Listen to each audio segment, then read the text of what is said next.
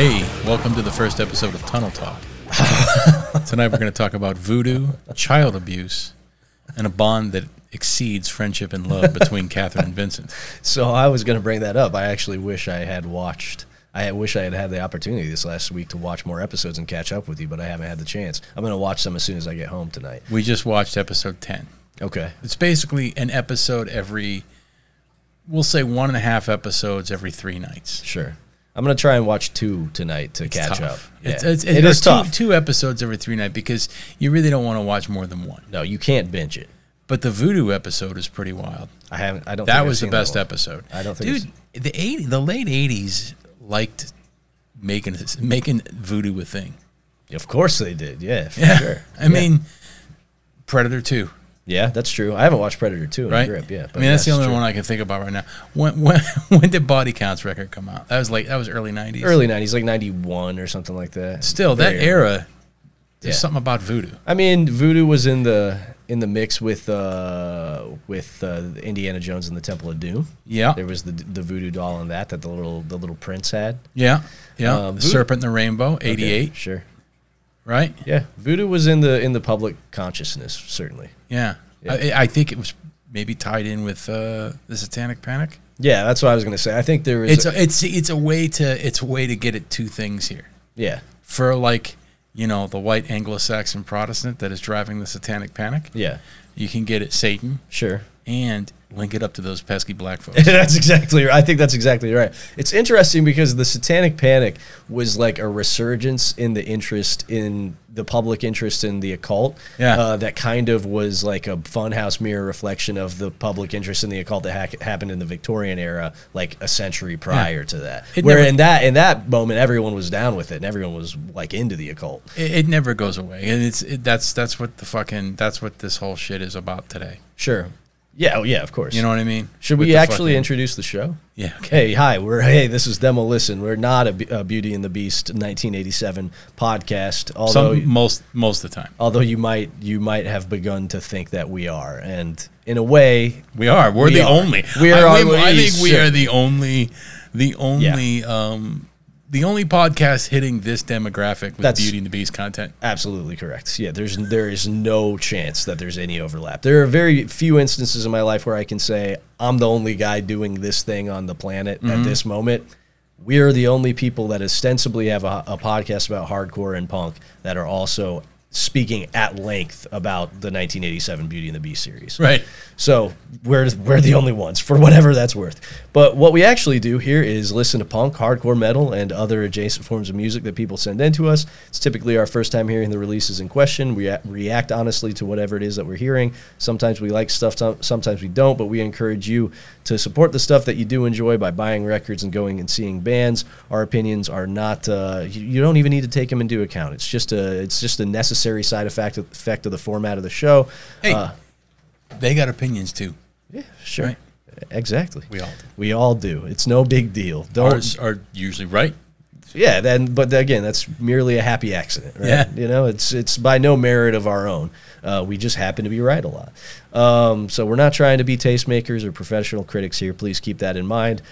Format of the show is very simple. We have 10 bands of the queue every week. We listen to usually between 5 and 7 of them. We roll some dice and randomly select them. Everything is listener submitted. If you want to submit music, it's 260-222-8341. If you want to, just make sure the release is a year or less old from the time of submission.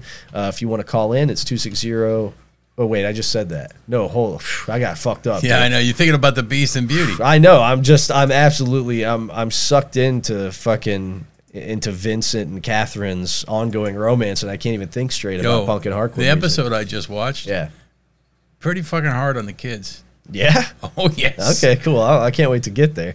No, so let me rewind that. If you want to send in music, it's demolistenpodcast@gmail.com. Just make sure the release is a year or less old from the time of submission. If you want to call in, it's 260-222-8341. If you want to become a Patreon subscriber, it's patreon.com/demolistenpodcast. There you go. That's everything I got. You have anything up top this week? I mean, no. Okay. Okay.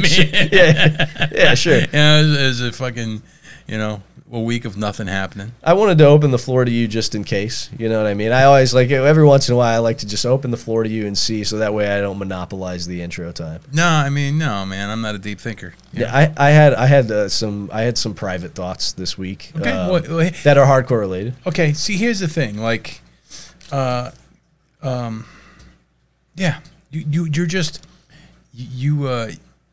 you're more connected to everything because of social media. That's true. You know what's true. up. Right. I don't. So this is kind of pertinent to something that just happened. So there's another much bigger hardcore podcast called Hard Lore. And dude from Twitching Tongues and various other bands, Dead Body, and dude from Harm's Way do it. It's a good show. I listen to it. It's fun. And they recently had Jeff Gunnels, vocalist of the infamous Cold as Life on the show, because Cold as Life is doing like a big comeback show up in Detroit that's essentially a fest.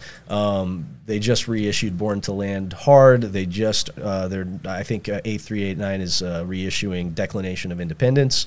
And they got a remastered version up on Spotify. So finally that record, which is very good, but it sounds very bad, sounds the way that they always intended for everybody to hear it.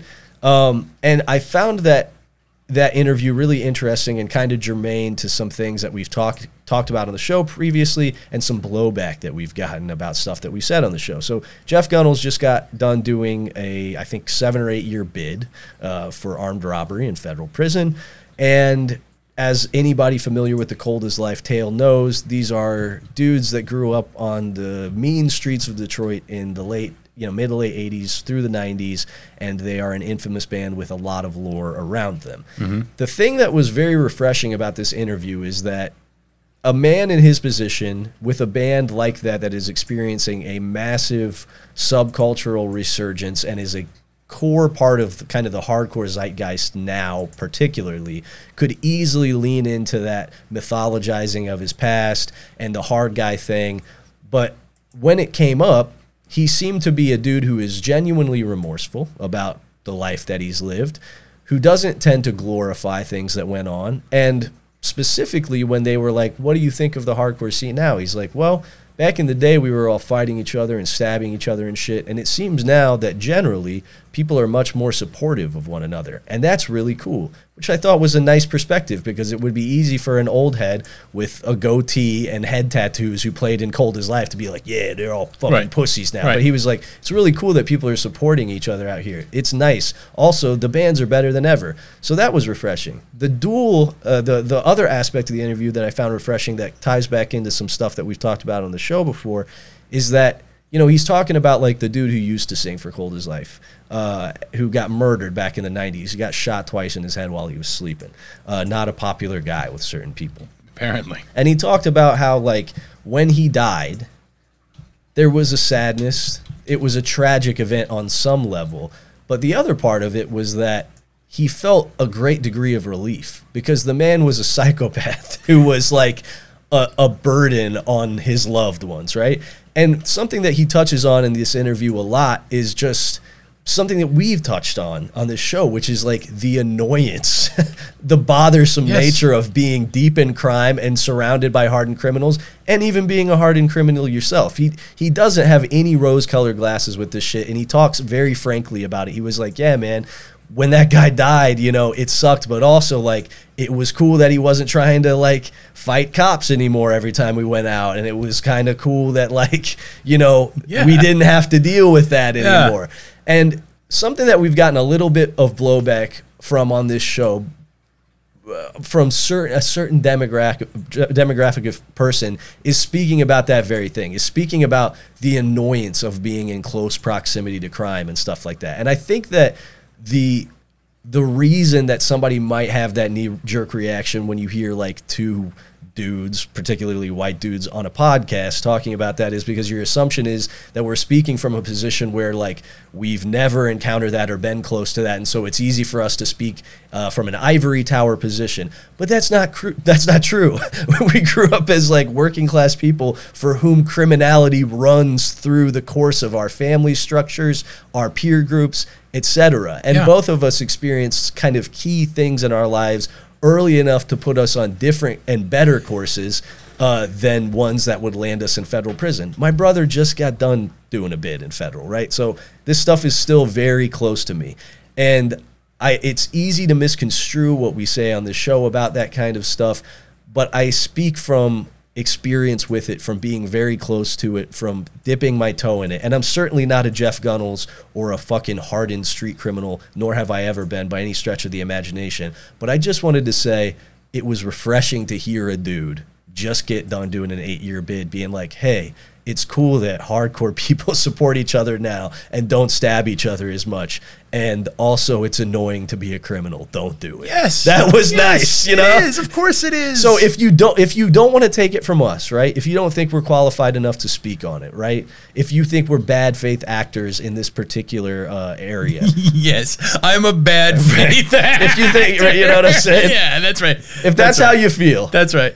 Don't take it from us. Take it from Jeff Gunnels, singer of the legendary, infamous, hard as nails Detroit hardcore band Cold as Life. Even he willingly, publicly admits, yeah, dude, being a criminal and tied up with crime, it's annoying. Yeah. It's bothersome. It derails your life. It sucks. Don't do it, right? It's a no fucking brainer. It's a no-brainer. No, look, I did just cash my check from the Heritage Foundation. Sure, yeah. I mean, right. Keep that in mind. So, you know, I definitely keep that in mind. Full disclosure. Right. Yeah. But it's a no fucking brainer. Of course. Right. Yeah. Right. Yes. And it's easy to glorify it when you're young. And by and large, I think the blowback that we've gotten is also not from people who are genuine dyed-in-the-wool dudes who come from a situation that has necessitated crime, but people that love play acting like gang members on weekends. And people that maybe like to be offended for other people. Sure, of course. There's a lot of that too, right? But, you know, like I said, we're not speaking in bad faith here, but if you don't trust us, trust Jeff Gunnels. And it was just refreshing to hear a dude, because especially, like I said, right now, there is a renewed interest in the sort of like the criminality of hardcore and all of that kind of stuff. And sure, those anecdotes are amusing, whatever. Here's the thing, like the criminality of hardcore. Sure, yeah. Right? Right. It's incidental. It is incidental. Exactly. Right? It's not an inherent thing. Exactly. Right? Right. And it's always attracted people from the fringes, so it's always been a component of the culture, but it is indeed incidental. It's incidental. Sure. Right? Exactly. It's not as if it's this inherent fucking part of it. Right. Yes, and being around people like that is fucking annoying. It's annoying, man. It just sucks. I'm not speaking, again, I'm not speaking as somebody who's, okay, this isn't conjecture. You know, this is speaking as a dude who have friends and acquaintances who have their gang affiliations tattooed on their faces and will never work a normal job ever again because they got felonies because a dude with different letters on his jacket looked at him in public and then he shot at him. And you know what I mean? It's just like... And the thing is, truth be told, yeah, being around most anybody is fucking annoying for different reasons. No doubt. No doubt. For sure. Right. Exactly. Right. I'm not picking on criminals here. It's annoying being around people at the co-op. Right. You know what I mean? Like, it's annoying being around the fucking yokels at the burger stand I went to last night. No doubt. Right? Yeah. It's a different kind of annoying. But when you have to deal with it, it's such a fucking pain in the ass, man. It's a pain in the ass. Friends and family from back in the day, it's such a fucking stressful goddamn pain in the ass. Yeah, man.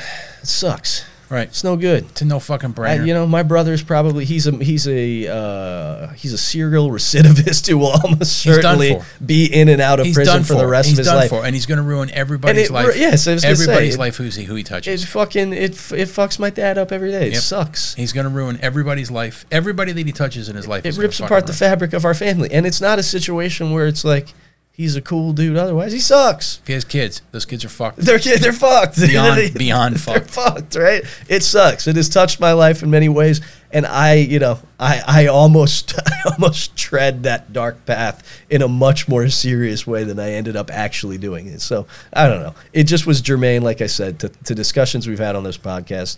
And I felt like there's someone out there that needed to hear it. If not from us, then from Jeff Gunnels. It's wild to me that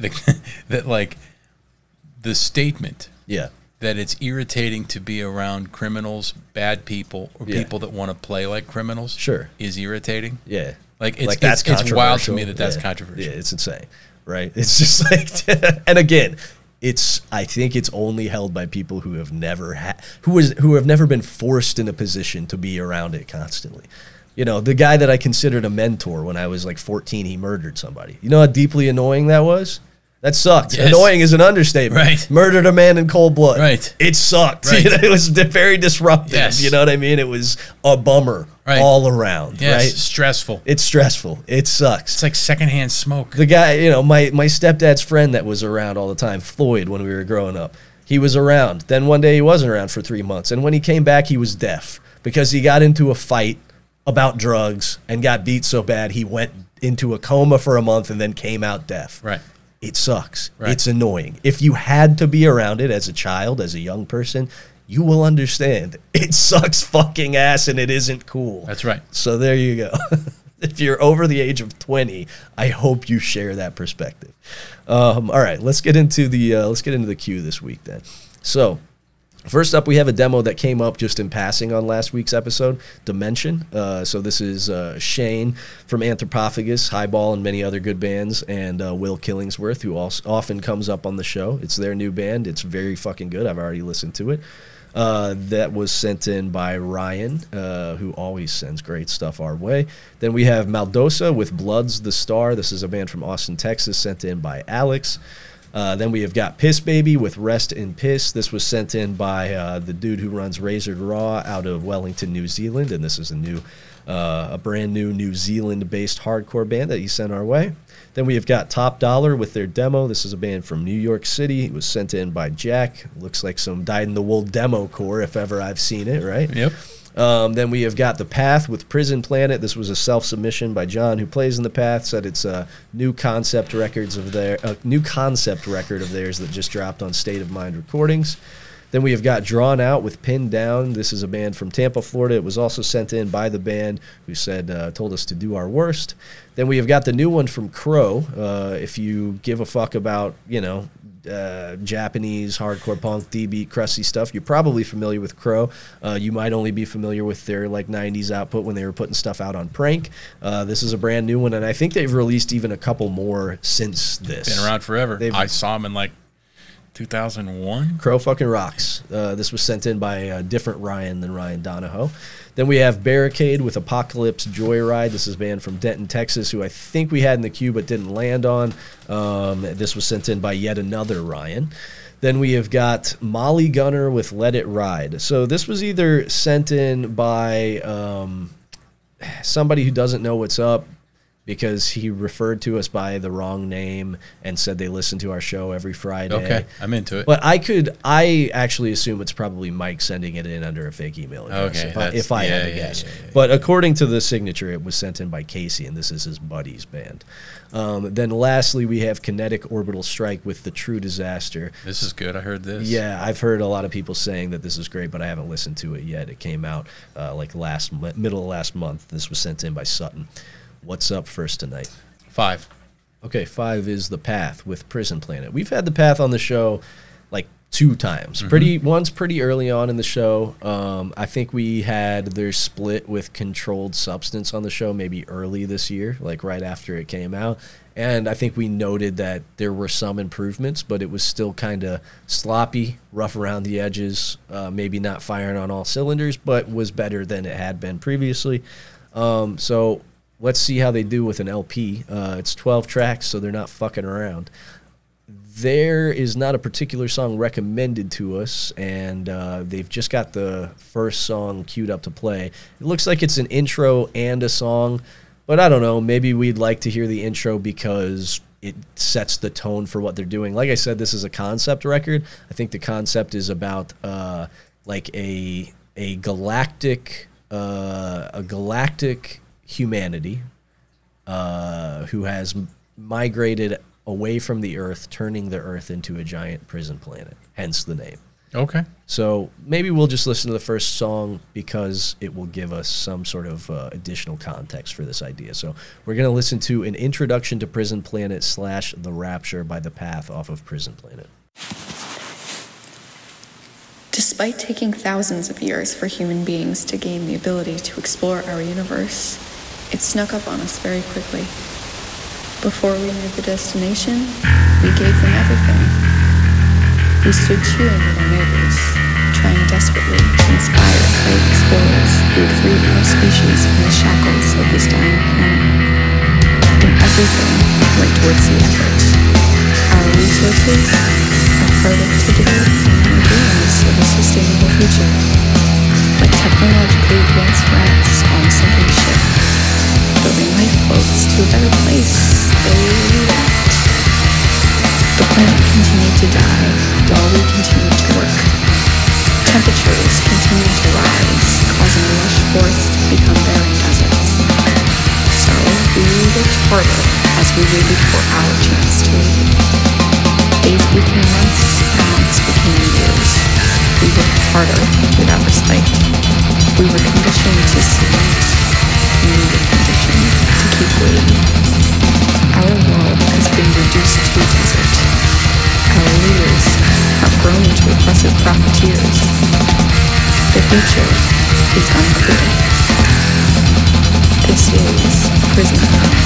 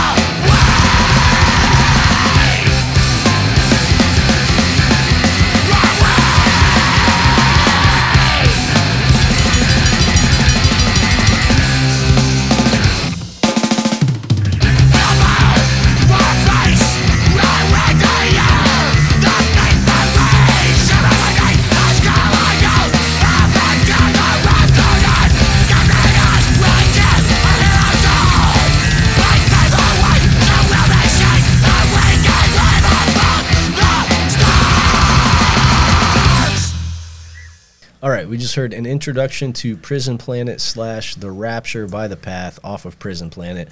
I'll just get my criticism out of the way first so that I can move on to saying nice things. The idea of introducing a concept record with like a spoken word intro, particularly if you're doing kind of a, I don't want to say hefty, but hefty for the genre, right? A hefty sci-fi fantasy sort of perspective on things.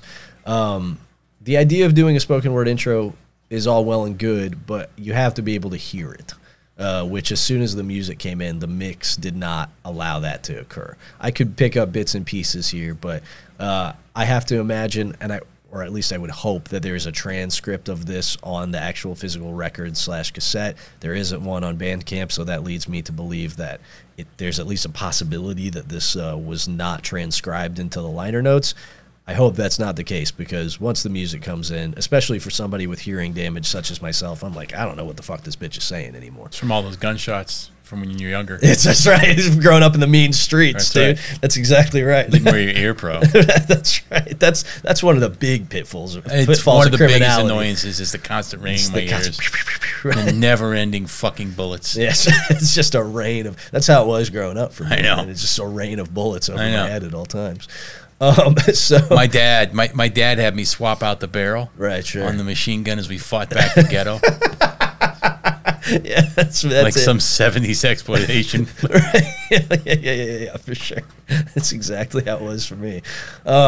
So yeah, that's a downside there. I will say though that musically, this was, I think, another step forward. Like, this felt more competent than the last stuff that we heard. I didn't hear any major flubs. Everything felt pretty tight.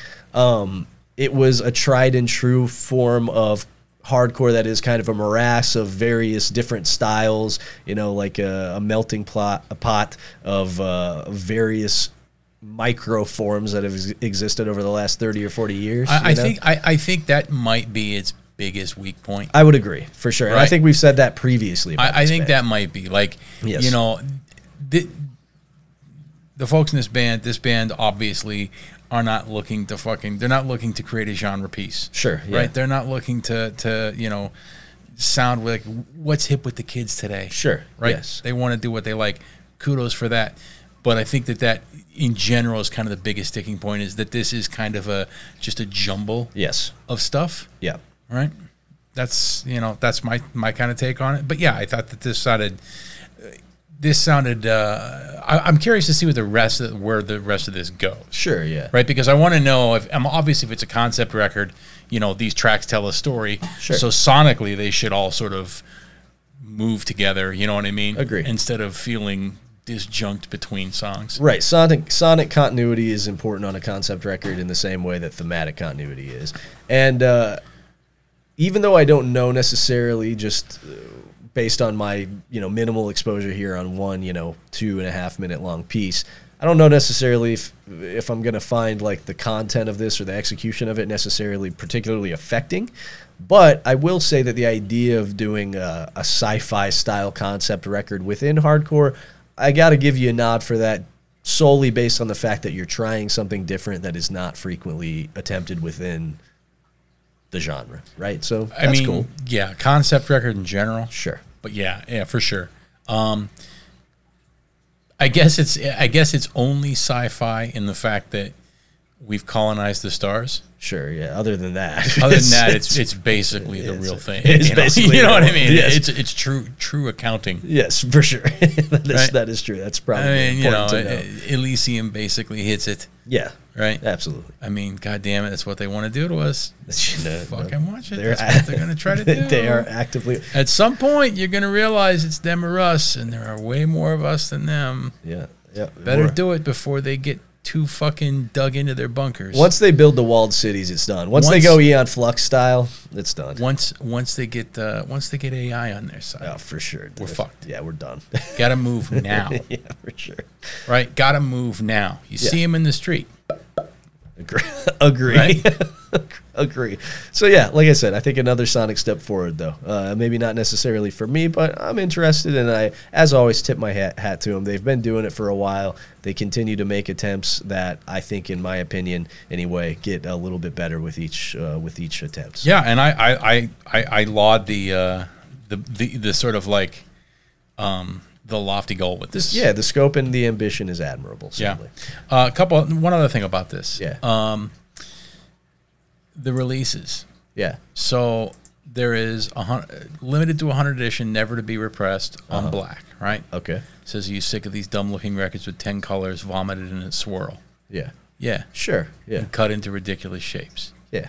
I love this because then the other one is a cog shaped LP. It's limited to 200. Now I'm going to tell you, I do appreciate just keeping it simple. Sure. Back to black, just black wax. Right.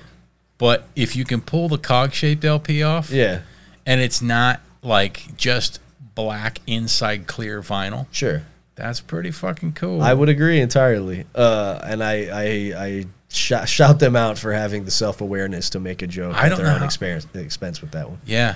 I mean, hopefully it is, because what they have on here is just a mock-up. Right, yeah, exactly. You know what I mean? I would like to see what an actual cog-shaped LP, if they pull that off. I would also like to see. Because then at that point, if it looks like that, it's basically just a fucking 8-inch. Right, yeah, exactly. Exactly. Or a 7-inch. Right. With the which actually makes sense looking at the total runtime. The runtime. Yeah, you could do that on the 7-inch. You could fit this on a 7-inch, no doubt. Yeah. You'd be pushing it, but you could do it. Yeah.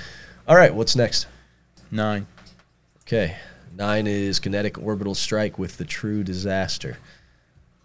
This is a band out of Philadelphia, Pennsylvania. I liked the last thing they released that came out in December of last year. I just haven't gotten around to listening to this yet. We even may have had the first Kinetic Orbital Strike release on the show. I can't remember because that's just not the thing that my brain makes room for, is remembering what bands we've had on the show. Sometimes I have a faint recollection, or if they really stuck out, then I'll know. But other than that, no idea.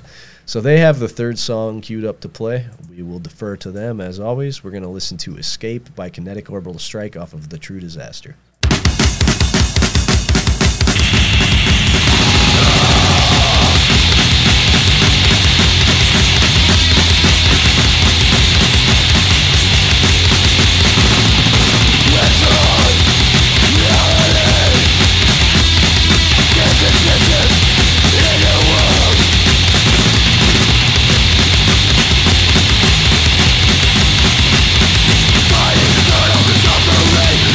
This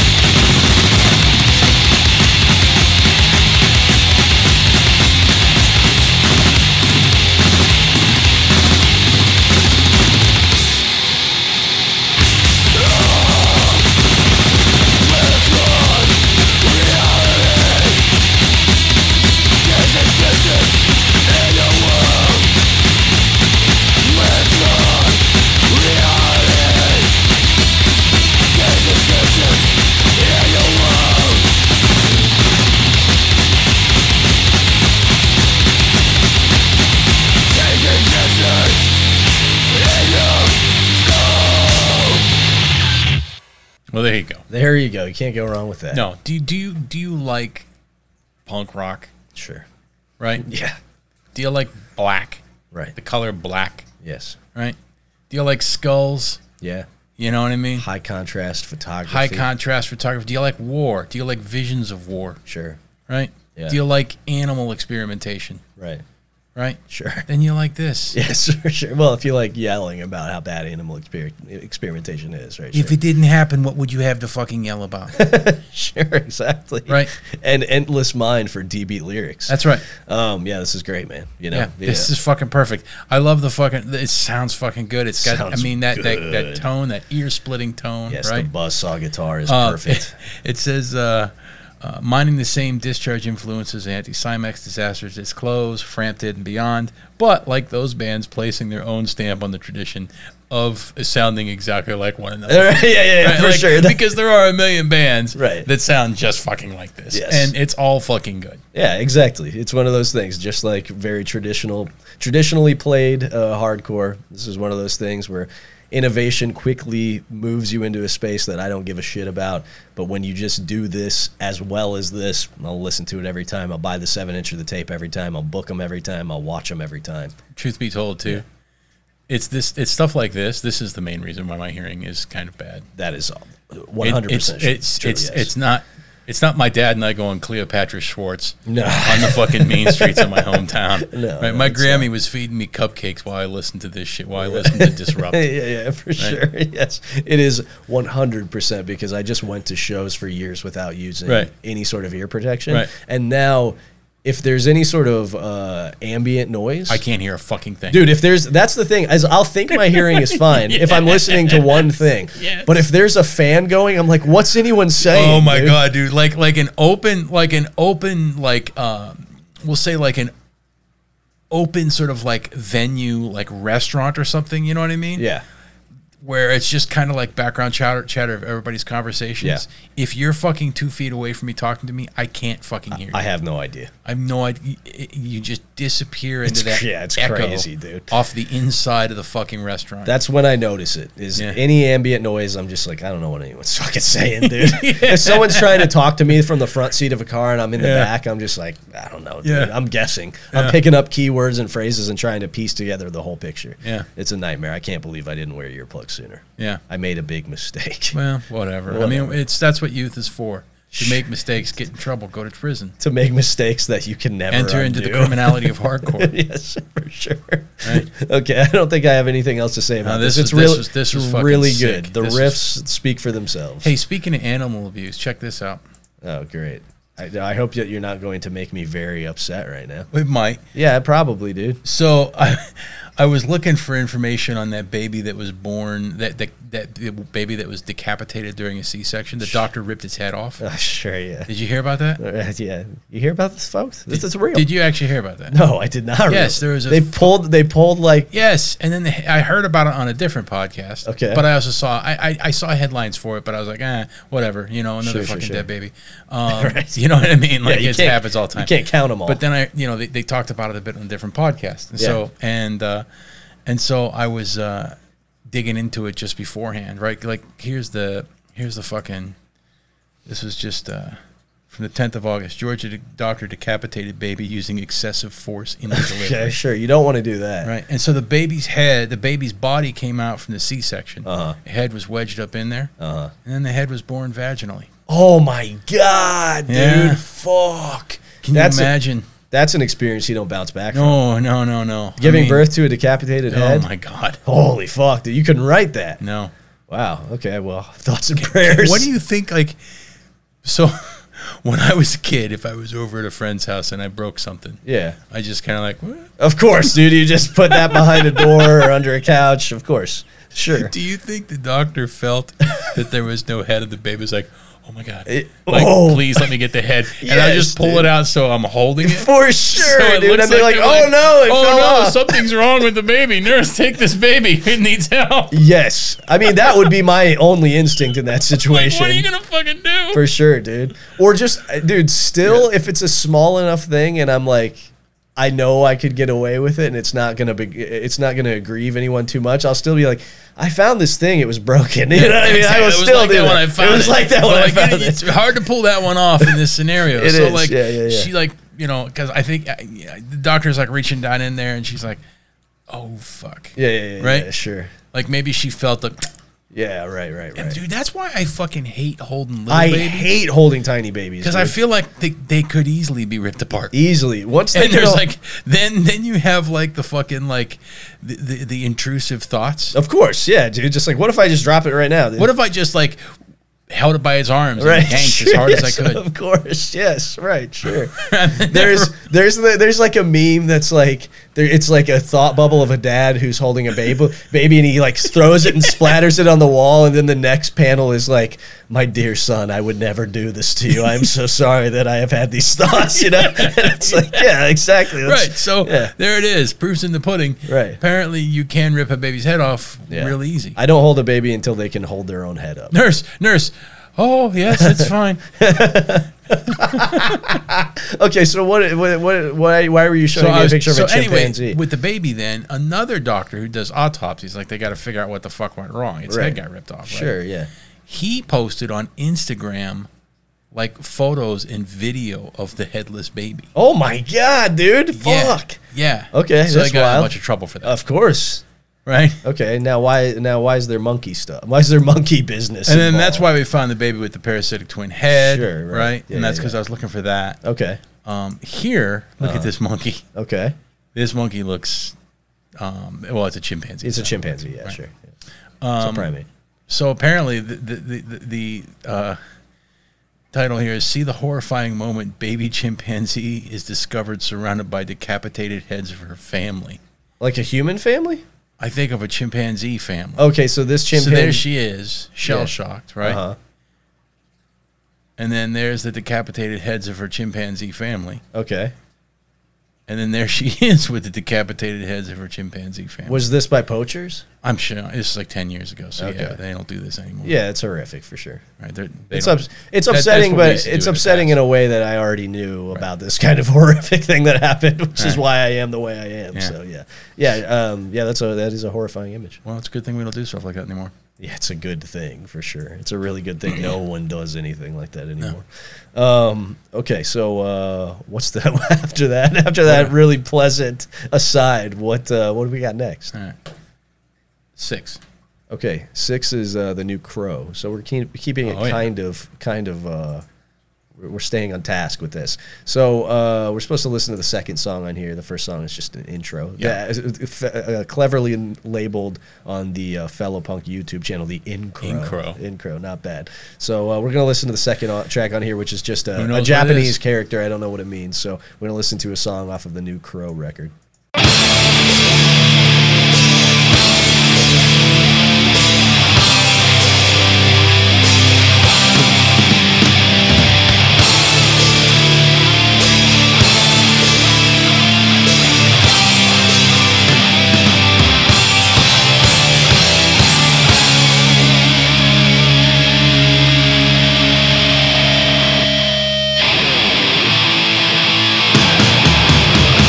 Did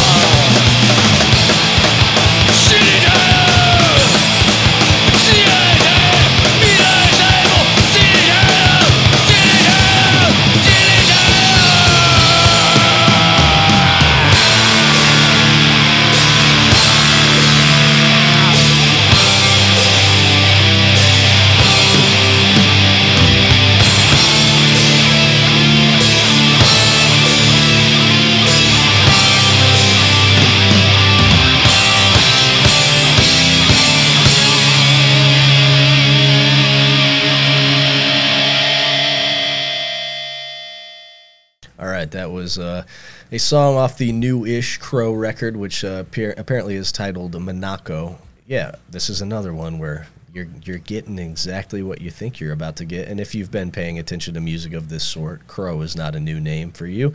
It's remarkable that Homeboy, because it's primarily one guy and then a revolving door of different musicians that support him, has been doing this since, like, what, 1987 or something like that? 84, 85. Oh, is it that early? Yeah. Okay, cool. Like, you know, I'm no fucking, like, biographer here, right? Sure, yeah. I know fuck all about this, but I know that Crow's been around since, like, 85. And even you look at Discogs, anybody can see this, but, like, there's, like, gaps in discography and so forth. You know what I mean? Like, where they go dormant for a while. But, like, yeah, basically churning shit out for almost 40 years now. Yeah. So, a couple things. Number one, this is about as good as it gets. Yes. This is fucking top tier, right? For sure. This shows the difference between, like, you know, this shows the difference of, like, you know, yeah, I've been doing this for fucking 30 fucking years. Right, yeah. Right? Yes. Yeah, this is fucking sick. This is really good. Is D-Beat sort of like the I guess the style of hardcore and punk where you get old dudes staying the most true and raging?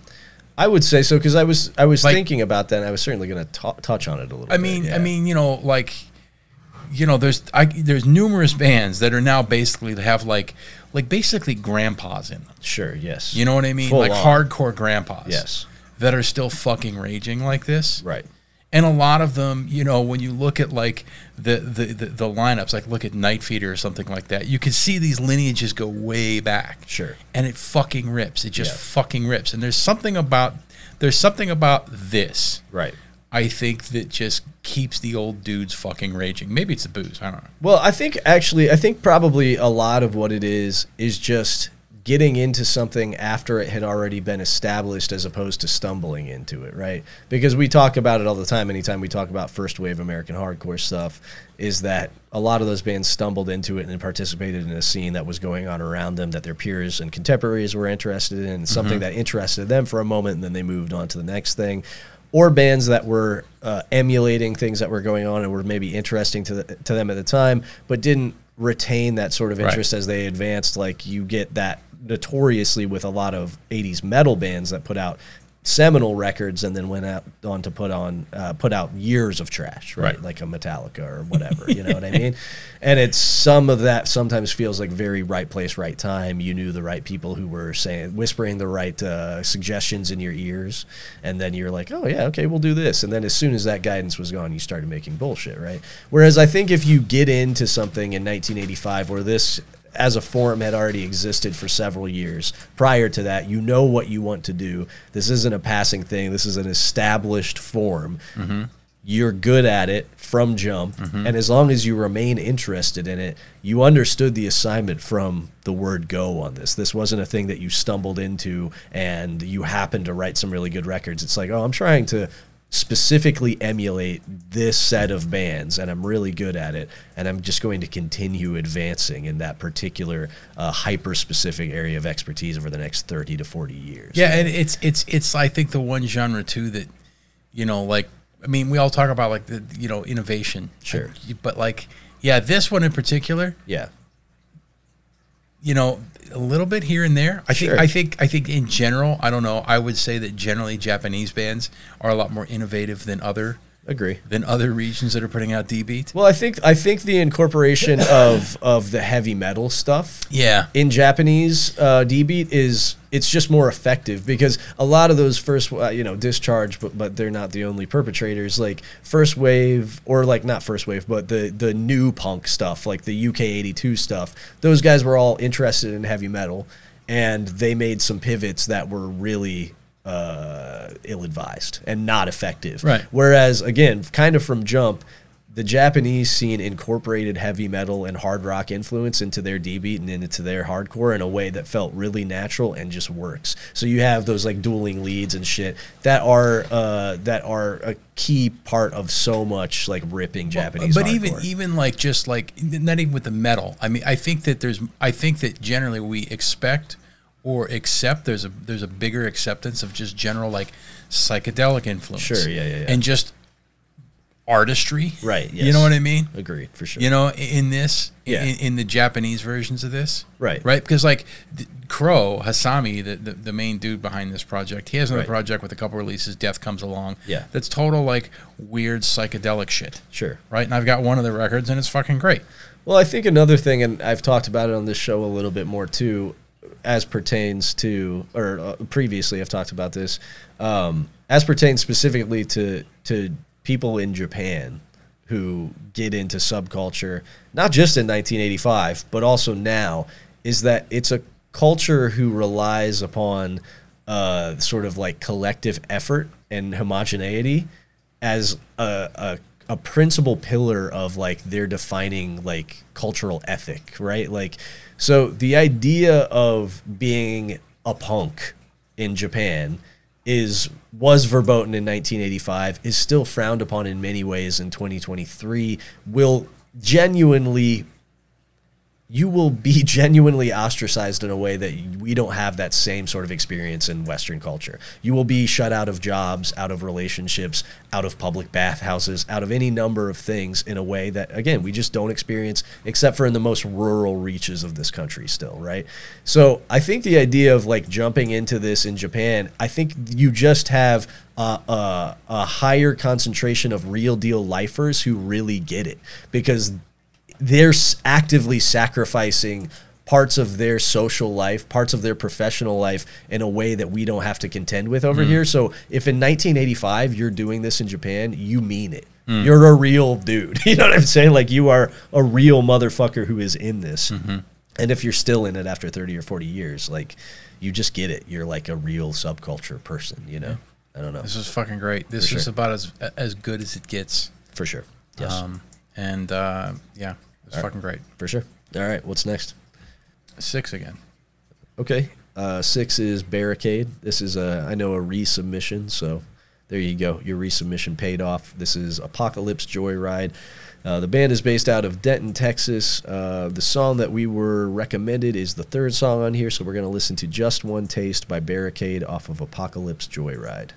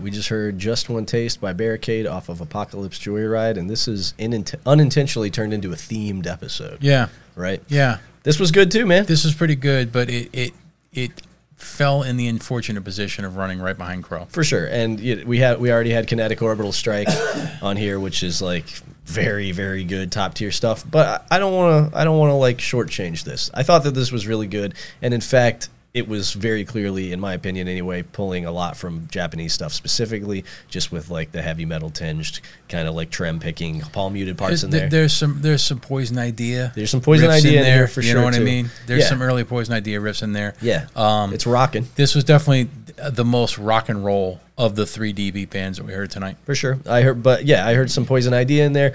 I also heard some Death Side in there. You know what I mean? That main riff was very Death Side-esque. I thought that this was a really solid first effort because I think this is the band's first release. It's just 4 songs. It's out on as a 12-inch EP, which I tried to follow the link to that just to check it out. It's on Dirt Cult Records, but that Shopify account no longer exists. So I don't know if the record label no longer exists. This came out in January. A lot of shit can happen in Sure nine months, right? Sure can. So who knows? I don't even know if you can buy this anymore. I will definitely listen to the rest of this. I thought it was really solid. Yes, it pales in comparison to something that has been going, a project that's been going in some iteration for basically 40 years, and Kinetic Orbital Strike, which is like at the top of the top echelon of contemporary bands playing D-beat style punk music, but I still thought that this was actually quite good. Yeah. I don't really have much else to say about it. Like I said, Great job. Good job. You did Great it. job. You did it. 3 different takes on DB. Right. Hey, I just made fun of it. There's only basically one style. Sure. 3 different DB bands. They all sound slightly different. Yeah, for sure. Just slightly.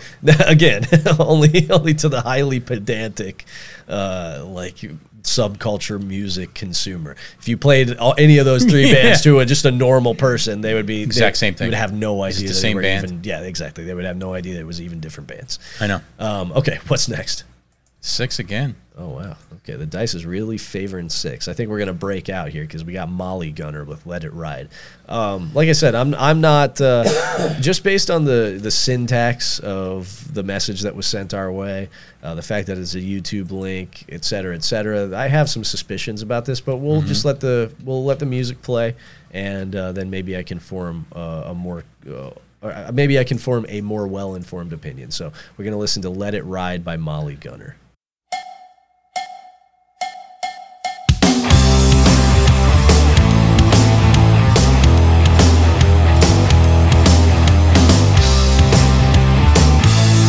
Let it ride.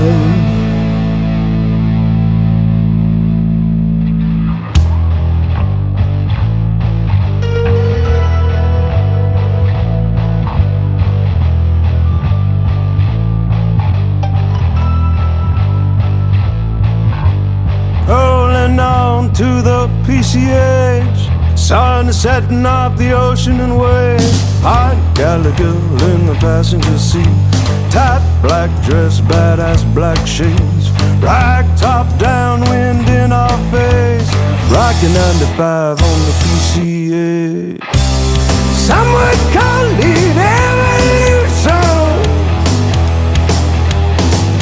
but our progress outbastardized in the road full of illusion. Come play with me, let it ride.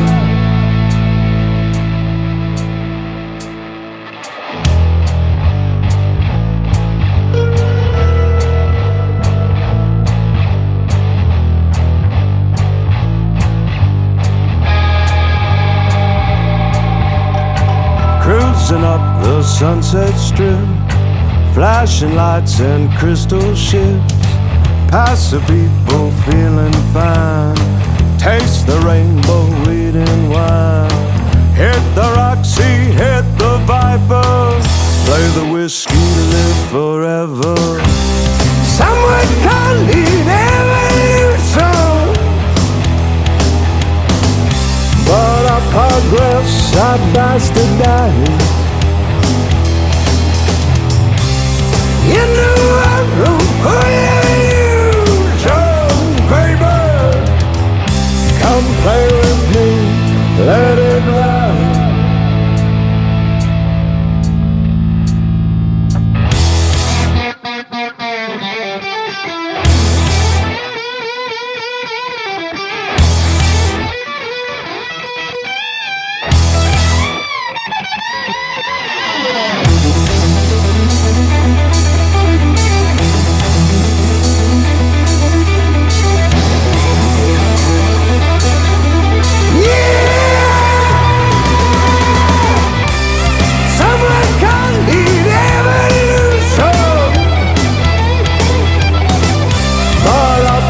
Yes, I bastardized.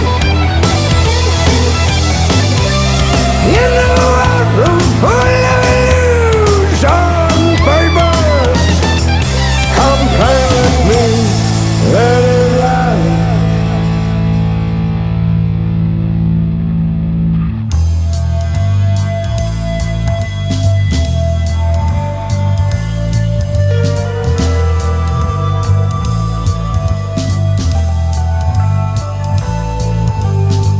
Headed down to downtown, pick us up, no slowing down. Hit the Echo for a spell, drinking, dancing with my gal, looking up the endless night. Stars sparkle over street lights. Okay. Is that it? Is that how it ended? That's it. Okay, so that was Let It Ride go. by Molly Gunner. I really think that was probably a Mike sabotage submission. Yeah. Which, if you did that, Mike, don't gum up the works. No, don't gum up the works. Don't gum up the fucking works. Those aren't fun. No, they're not fun. Like This was just fucking like. This was just if Ian Astbury and Glenn Danzig put out a barbecue sauce. yes, that is. That's exactly right. This is just bad local level Danzig worship. Right? Yeah. I don't have anything else to say about it. It could, frankly, be much worse than it was. It's also not good. That's the thing. Like, this could frankly be much worse. If I were eating barbecue and I heard this, yeah. like, whatever. Sure, whatever, man. You know what I mean? Yeah, at least they're not doing a Stevie Ray Vaughan thing. Yeah, you know? exactly.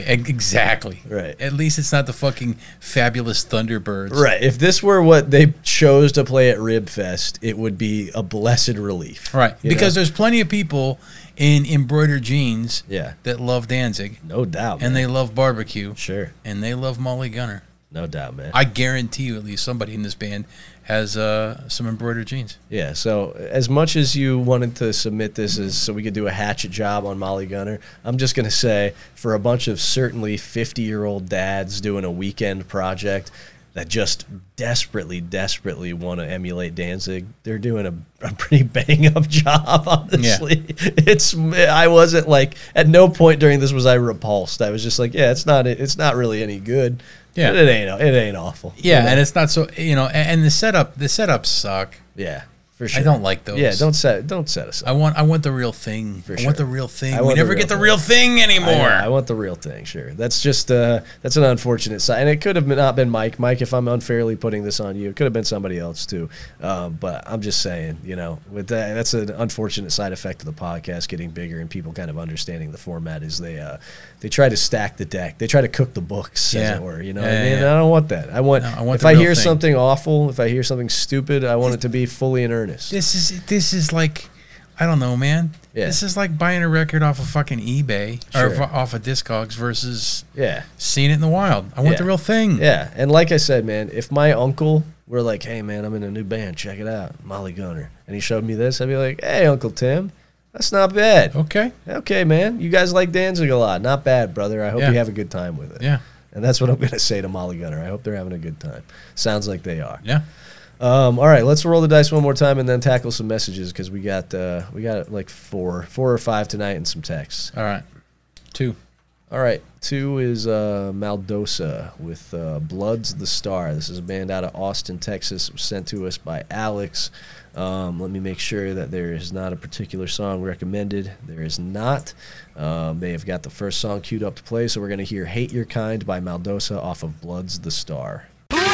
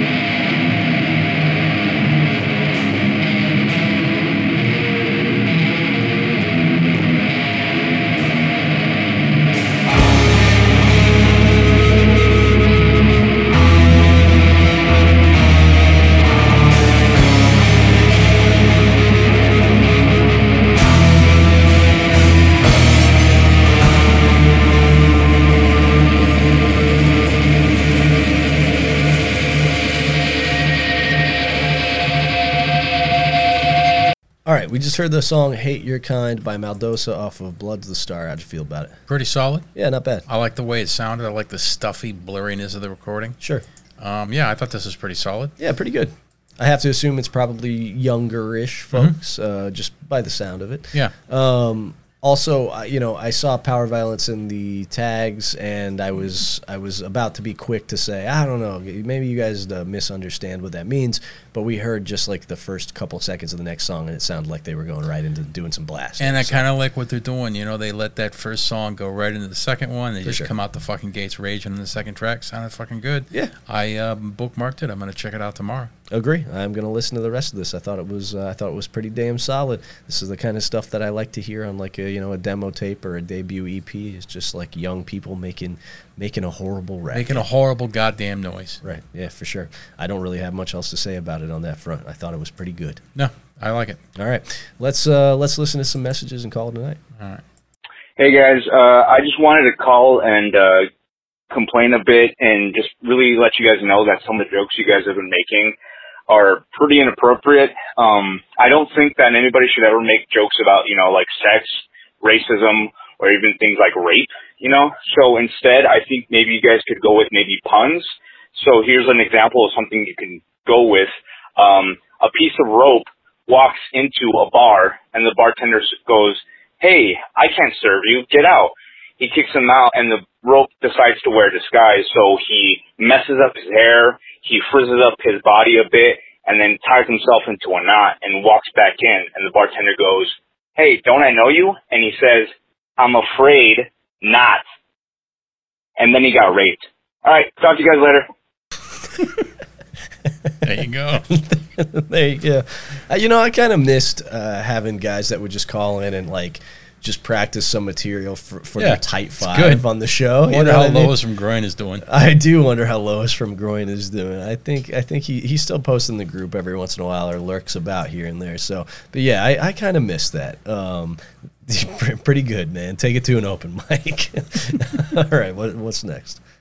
Hey, so that guy called in talking about the emo hardcore mashups that I assume his bandmates are trying to do, and he's not. I've been listening to a lot of emo for like my online fanzine thing that I'm doing, and I would say the two bands that I can think of who might fit the bill are Moss Icon, although they're a little bit more weird than Twinkly, I would say, and then a band called Indian Summer, who I think they're like a pre-braid kind of thing. I don't really know, but those two, maybe the first couple Hot Water Music albums, maybe a couple songs, but other than that, yeah, there's nothing really that blends hardcore with that shit. Anyway, bye. So I'll go emo nerd on you for a minute. Indian Summer is definitely not pre-braid. They have nothing to do with one another. Indian Summer is pretty legendary and highly influential in like the early 90s emo and screamo world. They are seen as like a progenitor of screamo, although they don't sound like what screamo would go on to become in a few short years. They're very plaintive, they're slow, they're taking obvious cues from Slint and the weirder, more contemplative, slower, noisier components of post-hardcore and noise rock. Really good band. I really like Indian Summer, very enigmatic band. And then as for Moss Icon, not twinkly at all. Moss Icon is really chunky. Moss Icon is actually a band that I love, but probably wouldn't recommend to a lot of young people because they're just a bit of a challenging listen. They're messy. The recordings are stuffy. The music is kind of chunky and plodding. It's not particularly fast. It's not like slowcore slow. It's kind of mid-paced in a way that feels outmoded, but that I like a lot. Moss Icon was definitely an important band for me, and I think they err more on the side of hardcore than they do on emo, honestly. They're just, they're kind of thrown into that whole emo core thing of the late 80s. Well, they're also sort of early enough that when you say the word emo, you know what I mean? Sure. That this isn't what people, they're thinking of 90s emo exactly, or aughts. Right, yeah, for sure. You know what I mean? They're not thinking of this. No, they're not thinking of this at all. This, like, I assure you that if the word twinkly is used in accompaniment with the word emo, nobody playing that music is even thinking about Moss Icon or The Hated or Indian Summer or any of that shit. They are not thinking even about Gravity Records or a 3-1G. They're thinking about something fully different. So as it relates to this particular topic, your observations are worthwhile, but I don't necessarily think they're germane to the previous caller's inquiry. So, all right, what's next? Hello, good afternoon, demo listeners. My name is Hugo. I got 2 questions for you boys today. Number 1, there's a band called Weekend Nachos. I'm sure you've heard of them. Maybe the worst band name on the planet, but I've maybe heard like 2 full songs, and I think it could be the perfect band for me. I really love everything I hear, but I've never actually dove into their discography at all just because the name is so awful. So I don't know, maybe give me a good Weekend Nachos album to start with, if you're into them. But do you guys have any other bands like that? Terrible name, kind of embarrassed to listen to just because of the name. Like, I don't want that coming up on my shuffle with like a friend in the car or something. I don't know. Question number 2, whatever happened to Applebee's caller? I think that was really the best bit in the whole voicemail section. I miss him very much. Please come back, Applebee's. Okay, thank you. Bye. Mwah. Okay, so, you picked actually like a particularly good moment to get into Weekend Nachos because they just announced that they are back together. Mm-hmm. They're playing a Harm's Way record release show in Chicago. Mm-hmm. They're playing MDF this year. Or next year, rather. And I think that they're doing some touring. I put a bug in John's ear about trying to get Weekend Nachos here because they never played Fort Wayne when they were still a band. So I'm going to try and make it happen. So, yeah, you actually may get a chance to see Weekend Nachos. I saw Weekend Nachos on their last run. I saw Weekend Nachos many times before that. The name is stupid, but it's one of those bands that they've been around so long. I got into them when I was a kid. I mean, their first record came out, the demo or the first EP, Torture or whatever, came out when I was 15, 16 years old. Yeah, 15 or 16 years old. So, like, yeah, the name is stupid, but it doesn't even register to me. You know what I mean? I guess it's like it's intentionally stupid and intentionally means nothing. Well, yeah, and I don't know. Like, I think dudes in Weekend Nachos were also very young when that came out. Mad young, for sure. Mad young. And also there's a little bit of a juxtaposition, right? A juxtapositional through line through Weekend Nachos for me as the observer. Yeah. Number 1, like, fucking John from Weekend Nachos, John Hoffman, is the most unassuming looking dude. Yeah, Caution you would never know was like a John dude. Caution. Yeah, you would never know Caution was a front man of a hardcore band. You would never know that, and a band called Weekend Nachos, and that the band called Weekend Nachos sounds like they do. Right, exactly. You can jump in pretty much anywhere on Weekend Nachos. I think the whole discography is great. The one that I spend the most time with, just because I was 21 when it came out and I connected with it, I liked them previously, but Worthless is really, really fucking good. I think it perfectly blends the sort of real deal early power violence material with like the heavier sensibilities that they incorporated into their sound. I think Worthless is like a perfect middle point for them. But Torture is great. Punish and Destroy from 2007 or 8 is fucking great. I have a bunch of their stuff. Yeah. But I don't know. Usually when I think about it, it's just like the first couple records, the first up through Worthless, basically. Yeah, for sure. Yeah, Unforgivable that came out right before Worthless is great. Some really good, like, dirgy, heavier tracks on that. A powerhouse band live. I'm lucky that I got to see him as many times as I did, and I saw him on some fucking wild lineups. I mean, we saw him when they played the fucking Left 4 Dead reunion down in Baltimore. Saw him in Indy on their last run. Yeah, I saw him in Chicago at the Albion House at least once or twice. Great fucking band. I'm a Weekend Nachos mega fan. I think that they're one of the best of their era, and I'm happy to have them back. So yeah, just jump in wherever. I would say probably if you're a person who has more modern sensibilities, just jump in on Worthless and then check out everything from there. All right, let's listen to our last message. Hey guys, this is Calvin. I guess long time, first time. I guess I have thoughts on covers that I feel like I need to share with the whole world. One is that I think it's time to do away with the moratorium on contemporary or even roughly contemporary covers, or at least like reduce the statute of limitations or not limitations, like the waiting period down to like 5 years or so.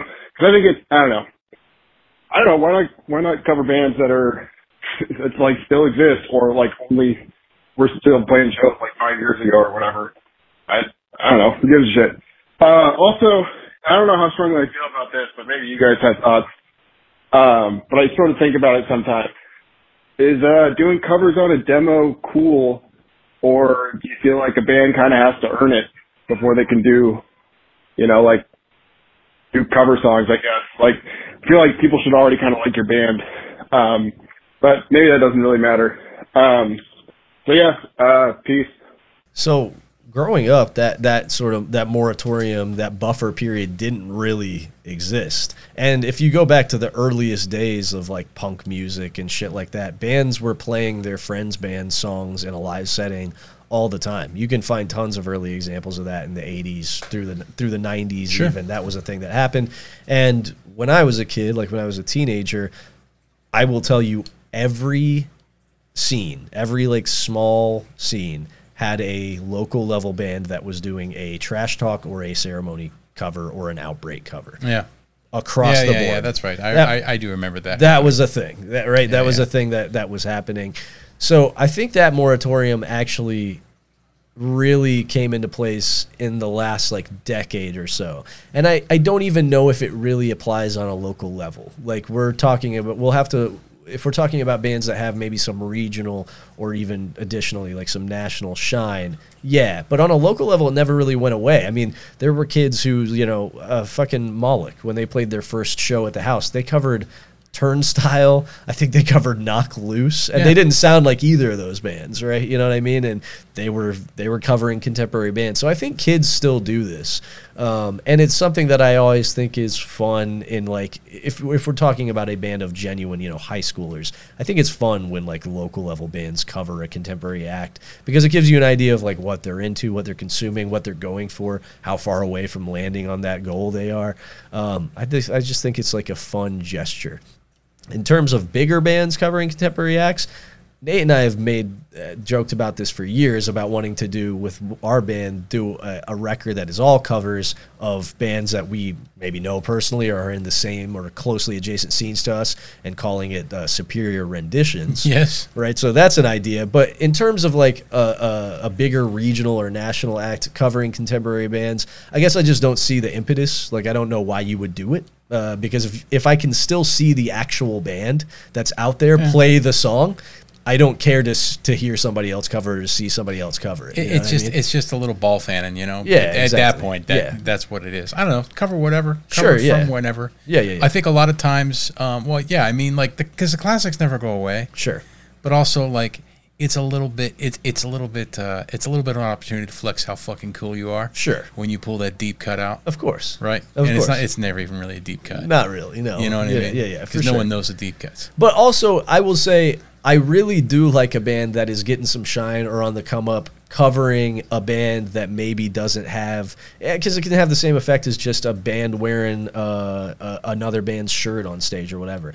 Like, there was a moment where bands covering Outburst took Outburst from being like an also-ran of late 80s New York hardcore to being an important band for my entire generation.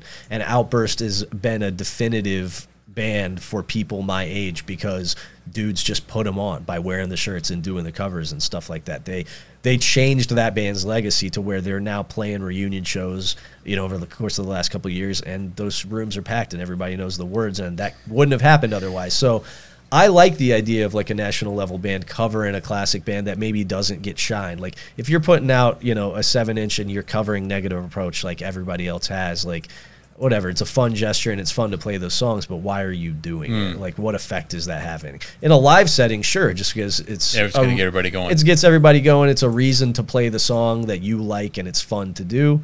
Also, in terms of putting cover songs on your demo, I will say again, if you're young kids doing it, it's cool because, again, it just gives you an idea of like what the band likes, what they're consuming, what they're shooting for. So I like that. Otherwise, if you're a more established players who have been playing hardcore punk, metal music, whatever, if you can do a cover on your demo that is a cool rendition of a song, like putting your own spin on it, whatever, that's a reason to include it. Well, also, how many songs are in the demo? Songs are in the demo? Because if it's 2 songs and a cover, fuck you. Fuck you, man. You know what I mean?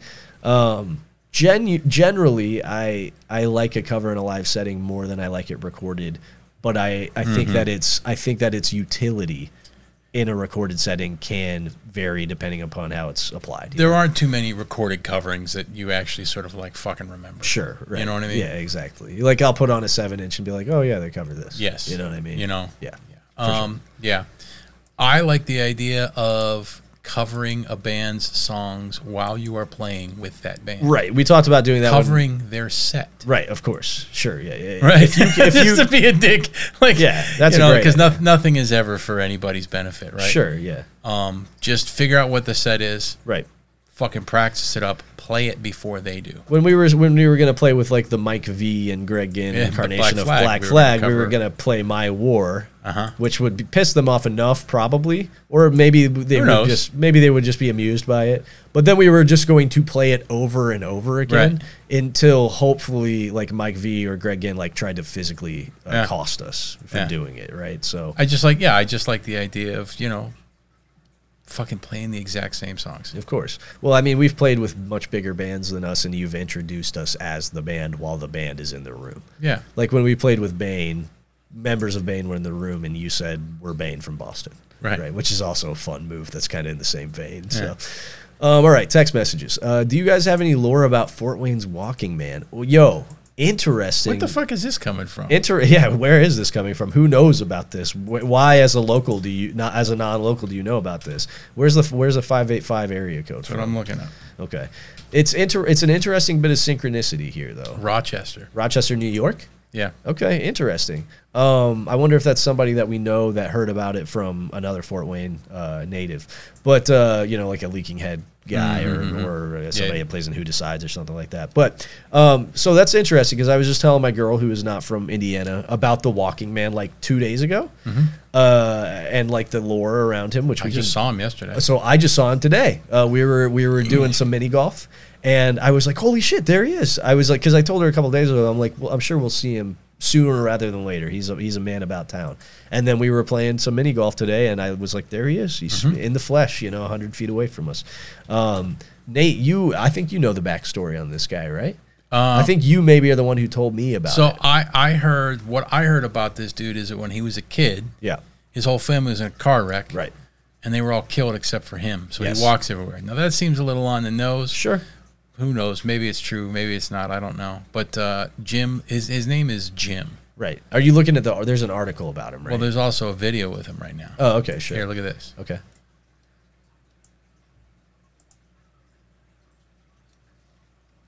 And he just fucking walks everywhere he goes. Yeah, in the wintertime, like rain or shine, man. He's, like I said, he's just a fucking man about town. He looks like a string bean with a mullet.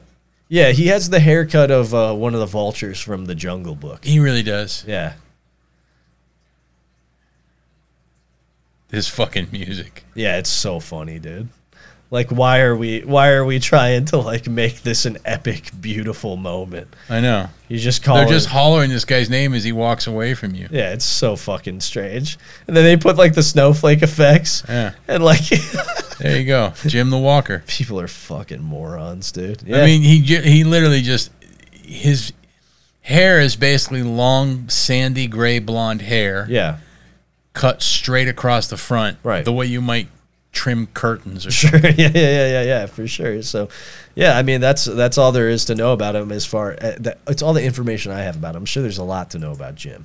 But he walks because his whole family was killed. He walks in remembrance of them. Yeah, for sure. And that could be apocryphal, you know what I mean? So, okay. Oh, this one was just somebody asking me to delete his first attempt at a message because he needed a redo.